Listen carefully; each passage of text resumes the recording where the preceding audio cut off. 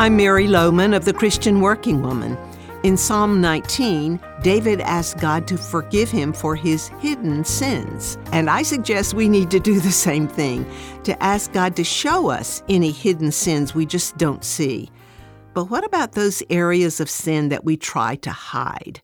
When we knowingly cover up sin in our lives, we are asking for trouble. Proverbs 28:13 tells us that he who conceals his sins does not prosper, but whoever confesses and renounces them finds mercy. I believe with all my heart that many Christians are floundering and ineffective for Jesus because they try to conceal their sins. It's one thing to have sins in our life that are hidden to us, but it's a far more serious problem for us to try to cover up those sins. Think right now. Are you finding it difficult to prosper in what you're doing? Now, by prosper, I don't mean get rich, but I mean find success. How's your job going?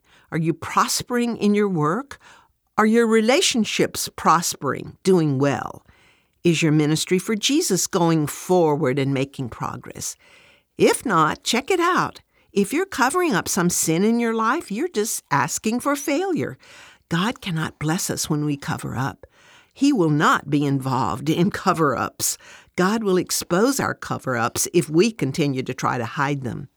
Someone has said that rarely do any of us change without pain.